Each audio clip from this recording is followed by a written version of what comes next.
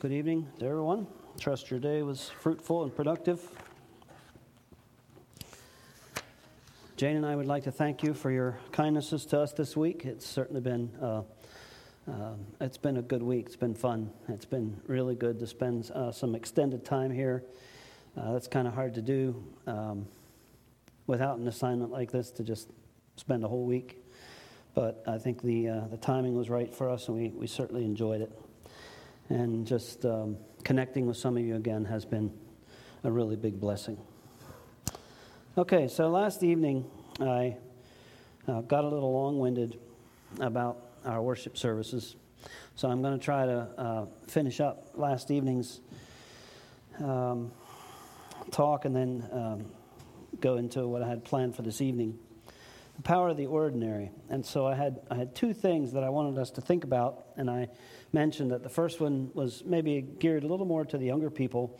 And the reason for that is I think that as we grow older, it's a little easier for us to appreciate and enjoy and understand, especially the real traditional things that we do as a people and culture. By the way, if you think that Mennonites or Anabaptists are the only people that are traditional, you've never been in a mainstream church like the churches in our area. They're far more traditional and rigid and stiff than any service I've ever been in here. But yeah, we tend to be a little more at peace with the way we do things. So this evening, I want to talk maybe a little more to those of us who are a little on the older side of young, if that makes any sense. And I want to talk about hospitality.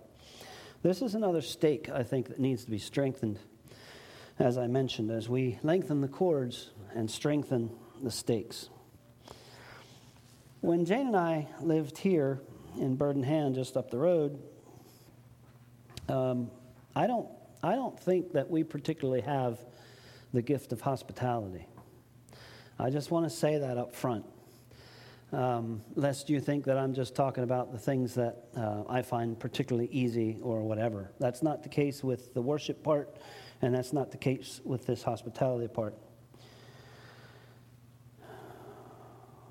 You have a designated host family for Sunday, just as we do at Trauger, to invite the people that are visiting. And that was not particularly something that Jane and I looked forward to all that much. Jane is more of a house cleaner. She's not so much of a person who loves to cook. So the whole hospitality to strangers thing was certainly not our strong suit. But we, of course, cheerfully and willingly took our turn once a year, and then sort of breathed a sigh that was done for a while, type of thing. Well, when we moved to Westmoreland County, we didn't have any neighbors that we knew. Now, neighbors being the people that lived close to us. And we do live at the edge of a small town. Those of you that have been there know what that looks like. And it was a burden of ours to get to know the people that we lived among. Now, we were not the first of the Mennonites that had moved into the area, but the people of Western Pennsylvania are exceedingly nosy. They are worse than the Beaches when it comes to the grapevine. It works incredibly well, and about as effectively as it does here. Effectively as in the transmission of things that are actually true is about as reliable there as it is here. So long before we purchased our property, it was well known in the community that Mennonites were moving in.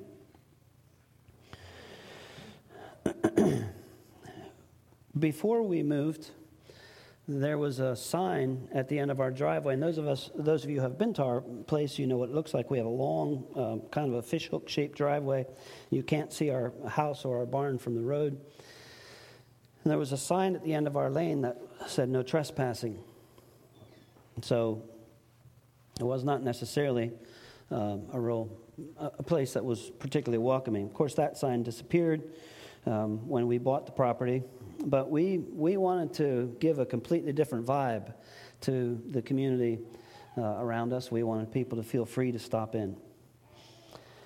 I was sitting on our front porch one morning this summer that we moved, praying that the Lord would give me some way to connect with local people. And, Mervs have their store, and they have people in and out all the time, and Chet has his garage, and he has people in and out all the time. And we were sort of back on this little farm and couldn't even see the road from our house, and nobody could see us from the road. We couldn't even wave to people as they went by. So I was praying about that. It was no more than an hour and a half or so later when a pickup truck pulled in the driveway, and this young man got out. He was a farmer, and we stood and talked and talked and talked and talked. This was July. Every farmer should be busy as all get out, but he apparently wasn't, which is pretty typical of our neighborhood. And he talked, and we talked, and we talked. So he stops in occasionally. I often look at my watch when he comes just to see how long it's actually going to be. And it hasn't yet been less than an hour. So that was a quick connection that we made. But we felt like it was necessary for us to invite people to our house. But we found that it wasn't always like we got rebuffed more than certainly more than we were comfortable with, and more than we thought we would. It seemed that every time we invited neighbors to our house, a wave of sickness would hit the town. And at the last minute, people's children got sick, and they got sick, and their mother-in-laws got sick, and all kind of people got sick. But we also found that if we checked up on them the next week to see if they were still sick and if they would like to come this week, that usually gets us over the hump, and I guess they just figure they may as well come and get it over with, or we'll just keep pestering them. I'm not sure what the deal is. But we have made some interesting connections, and one of the real interesting things that happened in our kitchen, one time we invited two of our neighbors. They discovered that they'd been both living in the area for about 12 years and had never met. They met for the first time in our kitchen. So they were exclaiming about how it took the Mennonites to come to Kecksburg to have people meet each other. So I have a neighbor, an older man in his 70s that I work with a bit and talk to quite a bit. And I mentioned to him one day that the people are so friendly here. And he said, people are really friendly. He said, but they don't have a lot to do with each other. And he's right. And he told me a lot of stories about the people in the area there. And in our area, we've been amazed at how many people have been there for a long time. They've lived there long. We're going to be the new people in that town for decades. We will always be looked at kind of as the new people. A lot of deep roots there. And he told me, he said, maybe you're the people that we need to bring us together, he said. Maybe you're the people we need to bring us together. So I'd like to throw that challenge to you this evening. Who is it that you need to bring together? We have all come to the kingdom for such a time as this. We have all come to the kingdom for such a time as this. God has planted us where we are for a reason. We are not here by happenstance. We are not where we are by happenstance. And the Spirit would like to use us right where we are. Young people, don't get squirrely about wanting to be somewhere else. The Holy Spirit can and will move you when the time is right. In the meantime, be busy where you are. The first evening I mentioned family idolatry. One of the things that goes along with family idolatry is the fortressing of our homes. One of the things that has touched Jane and I and changed the way we thought about this is a book entitled The Simplest Way to Change the World by Dustin Willis and Brandon Clements. Biblical Hospitality as a Way of Life. I would recommend this book. It's certainly not written from an Anabaptist perspective, and of course you have to wait around some of that stuff like you do in a lot of books. But just a tremendous, a lot of good practical ideas and a real biblical basis for using our homes as tools for ministry. In this book, they make the case, that's actually very easy to make, that in our culture, the culture of the United States today, now I'm talking about, in the culture of America, we've gotten this fortress or castle mentality about our homes. Our home is our castle, and nobody should invade or come near it. It is ours for our use, and everybody else should stay in theirs. Willis and Clements in this book identify 4 currents in today's American culture that I want to talk about here a little bit, and just look at whether these currents are affecting us. Are these currents, in fact, creeping in to our fellowships? The first one is isolation. Our homes as a place of isolation. Privacy is a major need when people shop for homes. Now, in our area, there are developments everywhere. We kind of live in the country, but north of us and south of us, there are developments everywhere, and that's happening here too. And what do you see in the developments in the backyards? Everywhere. Swimming pools, but fences, privacy fences. And you look at these, and you can even see it on Google Maps and other places. You look at these from the air, and everything is all fenced off. Now, some of that has to do with America's obsession with pets, but a lot of it also has to do with this desperate need for privacy everywhere.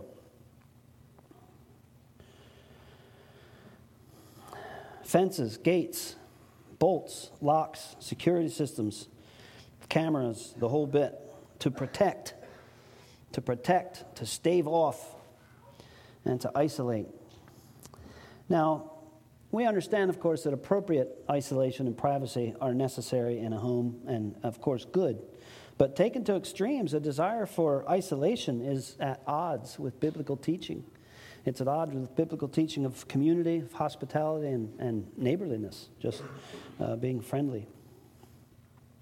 Now, maybe you're one of those people who, whenever you hear about hospitality, you kind of cringe because you're an introvert, and hospitality is for extroverts. And so on kind of a basic level, you can sort of divide us into introverts and extroverts. But this has nothing to do with introverts and extroverts. There's more than one right way to practice hospitality, just like there's more than one right way to do most anything. Those of you who are introverts do not have the right to be isolationists or hermits. You know that. I don't need to tell you that. Those of you that are introverts will very likely be hospitable in small groups.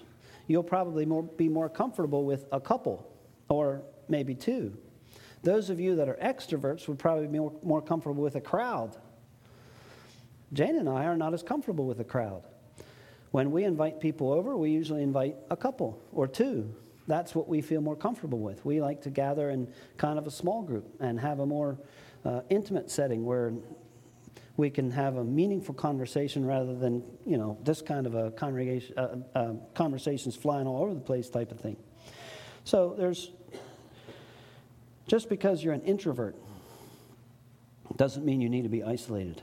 The second current that they identify is relaxation or refuge.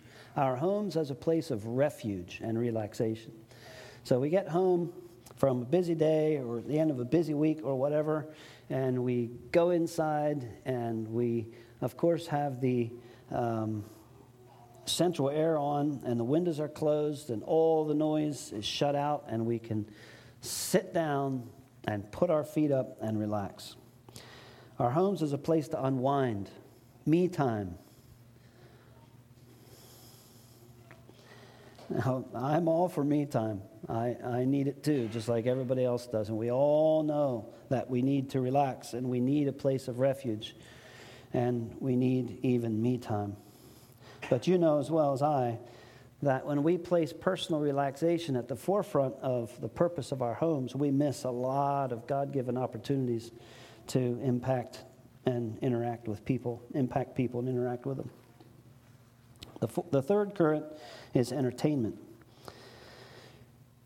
The entertainment addiction, according to Willis and Clements, which I certainly can't argue with, is fueled by our desire for isolationism or isolation and relaxation. Our addiction to entertainment is fueled by our desire for isolation and relaxation.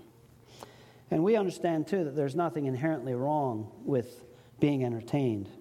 But this trend, I think, is probably the most disturbing because of how easy and at our fingertips entertainment is, more so than ever before. And this has exploded even in the last 10 years. And how much time entertainment consumes. And see, so we're now taking our entertainment in 2-hour and 3-hour chunks. I won't bore you with statistics about how much screen time the average American has every day. It's alarming. But I wonder sometimes if it's really that much different for us. The fourth current that they identify is busyness. And I've already talked at the beginning of this class about heightened expectations. And that's what these heightened expectations bring. A lot of it makes us busy. You see, we have an enormous amount more resources than previous generations had. We have more money. We have more information.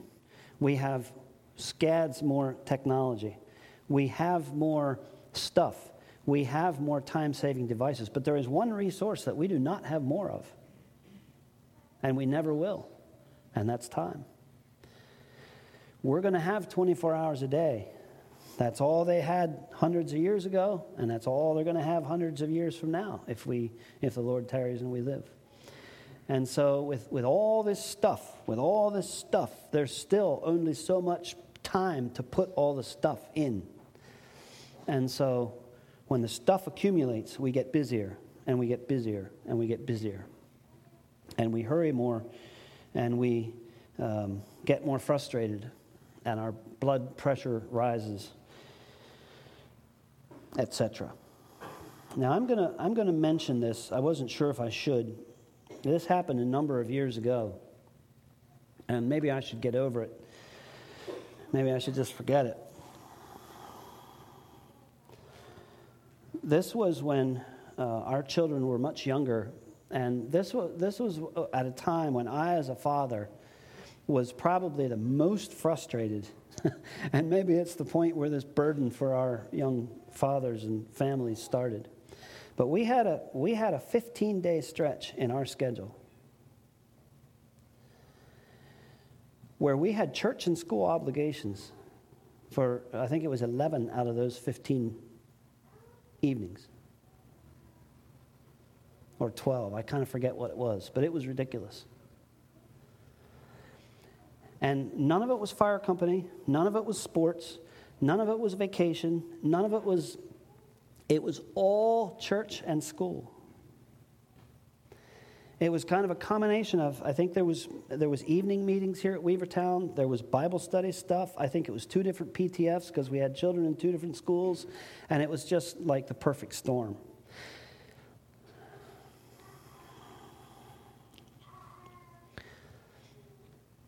And I said to my wife, I said, how are we supposed to raise a family? Now, maybe I shouldn't get so worked up about those kinds of things, but that's the kind of pressure that I'm talking about when I'm talking about heightened expectations. We need to be careful about those kinds of things. I know that some of our busyness is self-inflicted, but some of it's not. Some of it is kind of handed to us. Now, when we look at these four currents, I don't particularly see in our culture now, our Anabaptist culture, I don't particularly see this current of isolation and even relaxation. I don't really see a problem. But I do see a problem coming with this entertainment current.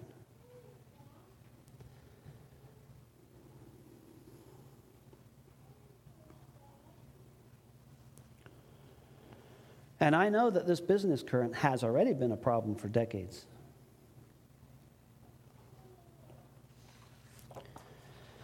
And any of these four will hinder our ability to be hospitable. Because hospitality takes time.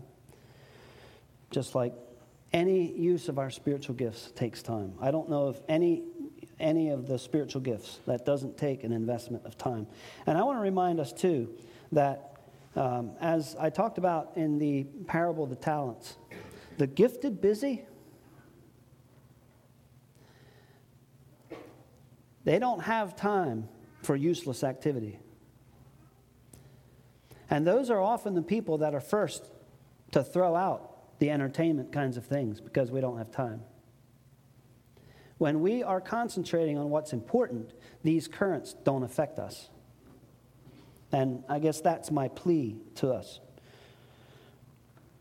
I'm not against technology. I'm not against social media. I'm not against entertainment.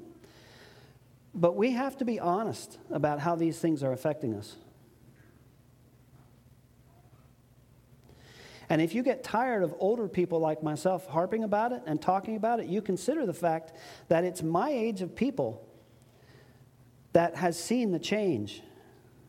Those of you that are 19 and 20, you don't have perspective on what's happened in the last 20 years. You haven't even been around that long, hardly.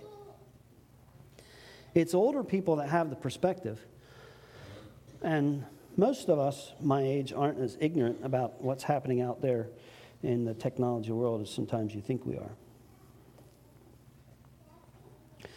In our culture, another big hindrance to hospitality, and maybe I should talk especially to the women here, to our sisters, a big hindrance to hospitality can be the desire to make an impression or to kind of show off what we have. Hospitality is not about making an impression on people. It's about making people feel comfortable. It's about making them or putting them in a situation where they feel cared for and paid attention to. All of us love care. All of us love to have our names mentioned. All of us love to be asked questions and to have us engaged in conversation because it makes us feel valuable, makes us feel necessary and valued. So sometimes people don't want to be hospitable or entertained because their house is a mess. Well, the point of hospitality is not to show off your house. The point of hospitality is not to show off your skills as a housekeeper. The point of hospitality is to care for people. And there are seasons of your life where your house is seldom in tip-top shape. And if you think 3 and 4-year-olds are bad, wait till you have teenagers. So if you have little children, and especially if you have big children, your house probably isn't going to be in tip-top shape very often. And if that's your excuse for not entertaining or being hospitable, then it shouldn't take days of planning and preparation to be hospitable. There's a new term floating around in social media. It's called scruffy hospitality. Scruffy hospitality.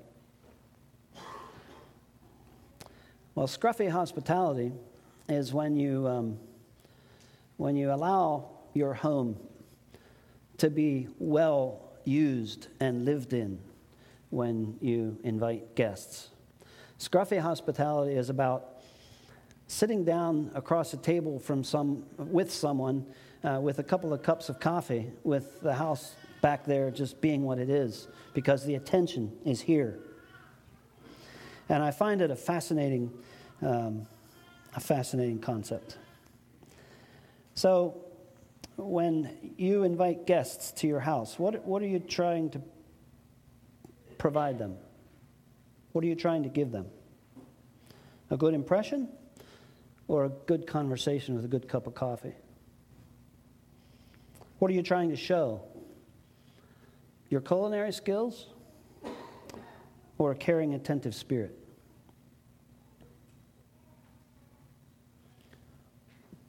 You can have just as good a conversation over a glass of milk and a chocolate chip cookie as you can with all kind of fancy whatevers that took hours and hours and hours to prepare. It is far better to be hospitable than it is to have everything perfect for your company once a year. Now, I'd like to challenge some of you older parents and couples as well. It seems to me that as our mothers get older, they should get a little more time. Now, I'm not sure that that's necessarily the case, but it seems to me that that's the way it should be. As children start to leave the house, there should be more time. I'd like to challenge you older couples, and well, I don't know what older means, but especially those of you that aren't busy caring for children on a day-to-day basis, to be the initiators in hospitality, especially here in your congregation. You have the money, you have the time, I guess. You certainly have the houses, and they're probably paid for, and you probably have a little more wiggle room in terms of your resources and so on. And you are the ones, I think, that should be initiating those kinds of interactions with younger families. I'd like to suggest that there are 3 levels of hospitality.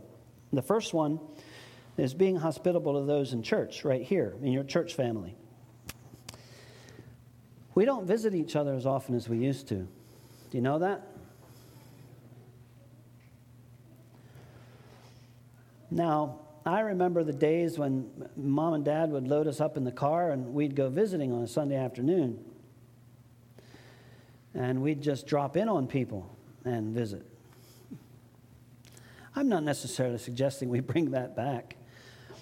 But maybe what we should bring back is a desire for connection, increased connection with our church family. But see, what's happening is that this busyness thing really sometimes gets in the way. I know sometimes people, when we get to a Sunday evening, I'm just glad to sit. Right? Free Sunday evenings are pretty nice. Well, if we're gonna run our schedules at breakneck pace, then we're not going to be visiting each other like we used to. And if we're not going to be visiting each other like we used to, then we're not going to have the connections that we wish we had. More hospitality in our church family would give us increased connection. It would give us a stronger community bond. We would learn to know and understand each other better. Now, this is easier for us at Trauger. We're not as many. Yes, Aaron? When we start young people's meeting, our pastors at that time, I was ordained, our pastors at that time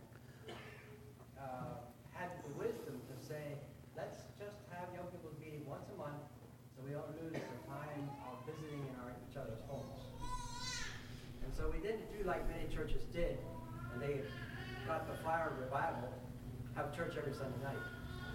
And the others were supposed to be for visitation. That's interesting. Now, I understand the fun of hospitality night because you invite people over and you don't know who's coming. I get all that. But should we really need that? Should we really need a hospitality night to get us to invite each other to our houses for meals?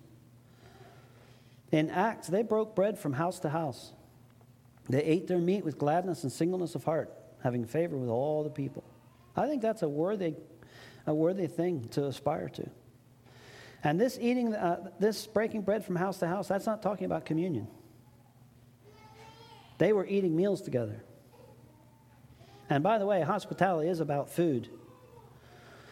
There is something about eating together that makes visitation rich. The second level of hospitality, if you will, is being hospitable to strangers. And Dustin Willis and Brandon Clemens in this book, they don't even talk about inviting their church people. To them, hospitality is inviting people they don't know or people that aren't Christians. We feel good about ourselves if we just have a family from church over every once in a while. But what about our neighbors? Now, I know that some of you just have Amish neighbors, and that was our case here in Burdenham. But I also know that more and more of you are living in developments and places where you're surrounded by neighbors who aren't Christians, or maybe are Christians and just not part of our fellowship. So being hospitable to strangers or people you don't know very well is another level of hospitality. And that's a means of establishing relationships that allow us to answer questions if they ask them.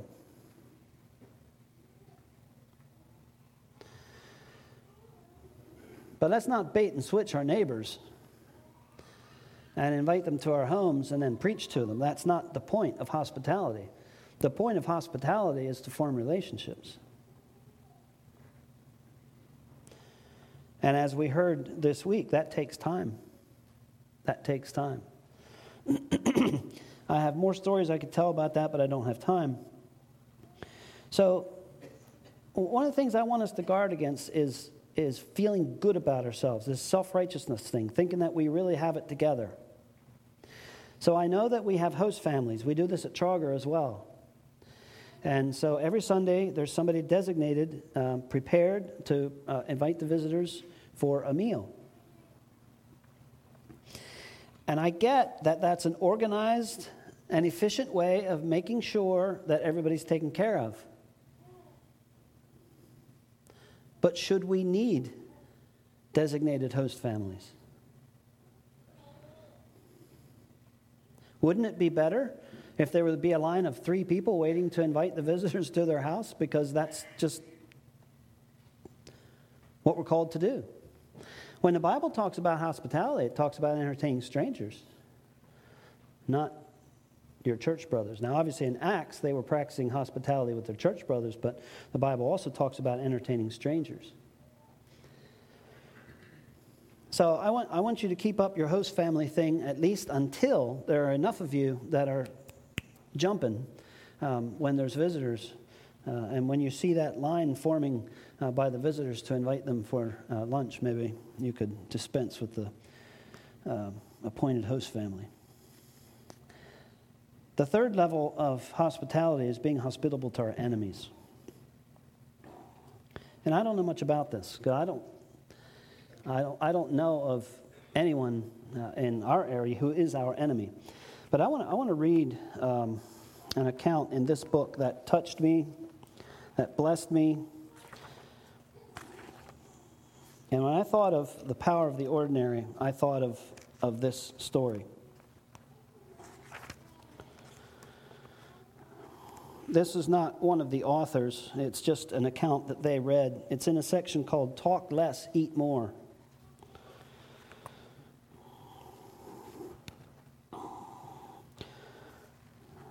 Rosaria Butterfield, some of you may know that name. Rosaria Butterfield, former professor and author of The Secret Thoughts of an Unlikely Convert, described her impression of Christianity before she became one. This is a quote from her book. She says, "The word Jesus stuck in my throat like an elephant tusk. No matter how hard I choked, I couldn't hack it out. Those who professed the name commanded my pity and wrath. As a university professor, I tired of students who seemed to believe that knowing Jesus meant knowing little else. Christians in particular were bad readers, always seizing opportunities to insert a Bible verse into a conversation with the same point as a punctuation mark to end it rather than deepen it. Stupid, pointless, menacing. That's what I thought of Christians and their God, Jesus, who in paintings looked as powerful as a Breck shampoo commercial model. That's the end of that particular quote. This woman continued, or she began researching the religious right and their treatment of the homosexual community and realized she'd have to read the Bible to see where they got their ideas. As part of this process in 1997, that's back 23 years, she wrote a scathing article in her local New York newspaper about the Promise Keepers movement. To her surprise, she received back a kind and inquiring letter from a local pastor named Ken. Here is the eventual result of that letter. And this is again a quote from a book of hers. With the letter, Ken initiated 2 years of bringing the church to me, a heathen. Oh, I had seen my share of Bible verses on placards at gay pride marches. That Christians who mocked me on Gay Pride Day were happy that I and everyone I loved were going to hell was clear as blue sky. But this is not what Ken did. He did not mock. He engaged. So when his letter invited me to get together for dinner, I accepted. My motives at the time were straightforward. Surely this would be good for my research. But something else happened. Ken and his wife, Floy, and I became friends. They entered my world. They met my friends. We did book exchanges. We talked openly about sexuality and politics. They did not act as if such conversations were polluting them. They did not treat me like a blank slate. When we ate together, Ken prayed in a way I had never heard before. His prayers were intimate, vulnerable. He repented of his sin in front of me. He thanked God for all things. Ken's God was holy and firm, yet full of mercy. And because Ken and Floyd did not invite me to church, I knew it was safe to be friends. I continued reading the Bible, all the while fighting the idea that it was inspired. But the Bible got to be bigger inside me than I. It overflowed into my world. I fought against it with all my might. And then one Sunday morning, I rose from the bed of my lesbian lover, and an hour later sat in a pew at the Syracuse Reformed Presbyterian Church. And then, one ordinary day, I came to Jesus, open-handed and naked. In this war of worldviews, Ken was there, Floyd was there, that the church that had prayed for me for years was there. Jesus triumphed, and I was a broken mess. Conversion was a train wreck. I did not want to lose everything that I loved, but the voice of God sang a sanguine love song in the rubble of my world. I weakly believed that if Jesus could conquer death, he could make right my world. And Rosario's story has been written about, and it all started with a kind and inquiring spirit and a simple dinner invitation. All the while, this pastor invited a person to his home that was wanting to wreck the very thing that he believes. That's being hospitable to your enemies. Now, I don't know that I've ever had that opportunity, but if any of us ever does,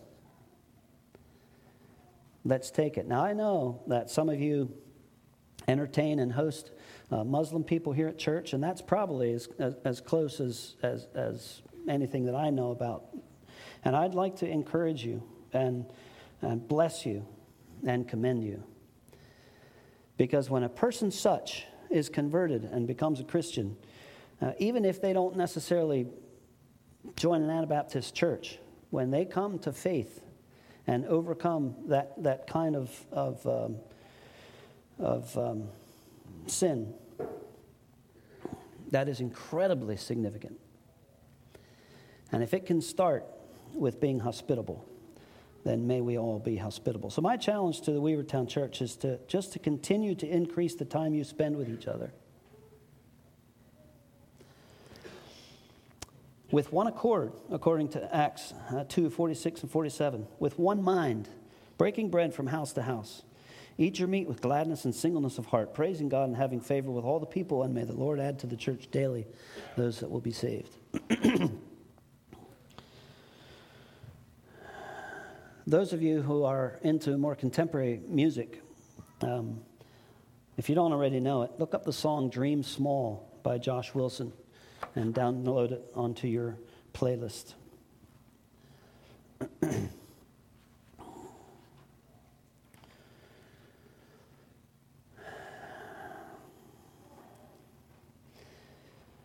want to take a little more time this evening to talk about some of the bumps in the road for the early church. And I'm going to try to do this real quick here in the last about 5 minutes. Now, Wavertown Church has reached, in the last 20-some years, a lot of places and people. Cornerstone is one of your offsprings. Trauger is one of your offspring. Believers Mennonite in Hampton, Connecticut is one of your offspring. And now Living Hope in Perry County as well. You have a family.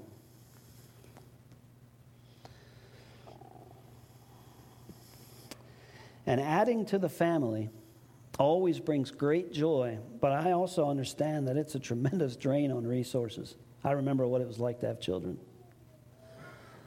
And it's as exciting as all get out to have a new baby, but they are a drain on resources. And there are some interesting comparisons there with churches as well. I know that you have sent some very gifted people to these places. People that would still be useful here. People that you could still use, draw from. I get that. But if there's anything that you can see here in the book of Acts, it's that whenever there is growth, there is also loss. Did you think about when you studied the death of Stephen, how that must have rocked that young church? And did you wonder, and did you discuss why this man's ministry was so short? I think Stephen was probably one of the most charismatic and gifted young men that the early church had produced. And how long of ministry did he have? Did you talk about that? If his ministry started at Pentecost, he must have died very soon after. We don't exactly know the chronology, but I think Stephen was probably only ministering for weeks, possibly months. What does it say about the men who buried Stephen? They made great lamentation over him. This was a big deal. They had lost one of their best. And after his death, the persecution began, and they spread. And they scattered because of the persecution. We have never had to do that. We don't know how that feels. But do you know what they did as they went? You know what they did as they went, don't you? What did they do? They went everywhere preaching the word. This was not the apostles. The apostles apparently stayed in Jerusalem, according to Acts chapter, 8, 7, there somewhere. And the others were the ones being hassled by the Jews, and so they scattered.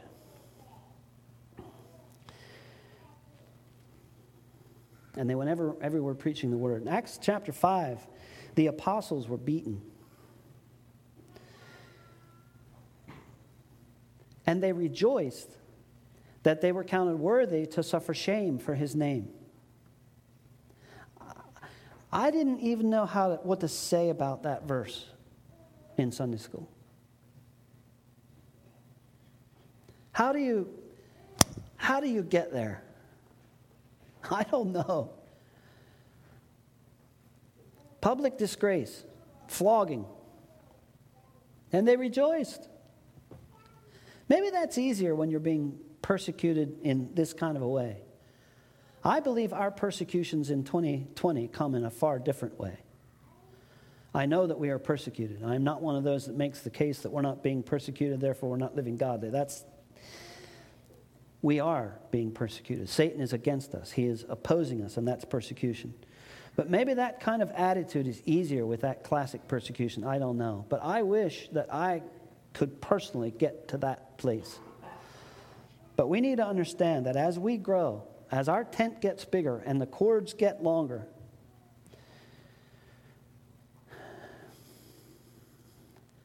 there's going to be pressure. And I think a lot of our pressure comes in relationships. But it came in relationships in Acts too. Read your Bible, it's there. So in chapter 4, they were sharing with everybody, and everybody's needs were met. And then all of a sudden you get to the beginning of chapter 6, and the Grecians are murmuring against the Hebrews because their widows are being neglected. Well, you know who the Grecians were? They were the liberals. They were the Hellenists. You don't think there was relationship struggle there? You know, we read over those verses and we don't always think about what's actually going on. And so they appointed deacons to take care of that problem. The early church in Acts was not a utopia by any means. And I didn't even mention Ananias and Sapphira yet, that whole business. It talks about them being bold, which means, or them praying for boldness, which means not having fear, but it talks about fear coming upon every soul.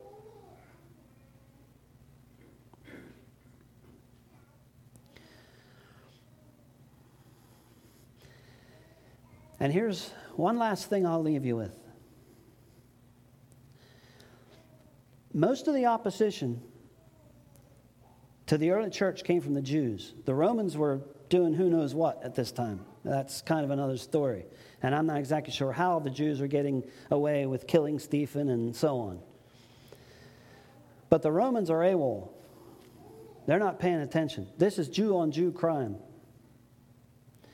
And you read in the book of Acts how many times the Jews stirred up the people.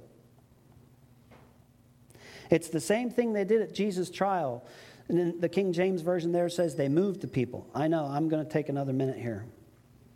Ken, may I have another minute? I have 5. Okay. They stirred up the people. It also says they persuaded the people. And let me ask you, why are the people so easily stirred up?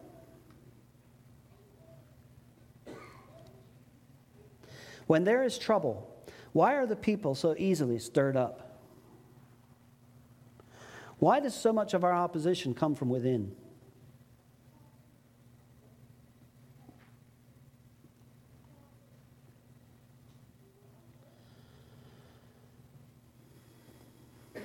Our government is not molesting us. A lot of our hassles come from within. And the only way the Jews could stir up people was to talk and persuade, and talk and persuade, and talk and persuade. And the people got stirred up. And that's still happening, friends. And to the extent that it's happening in our congregations, we have to get a lid on this. The tongue is a fire, a world of iniquity.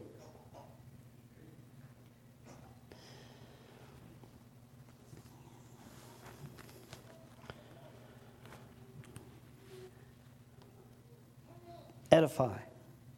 Build up. Build up. We are called to edify the church. And my prayer is that this church would continue to expand its reach. And the habitation here has gotten bigger. It has. The habitation reaches to other parts of the state and other parts of the Northeast. The cords have been lengthened. The stakes need strengthened. The Spirit is at work. Let's get behind that. And in ordinary ways, in small ways, in little ways, be faithful. Be faithful.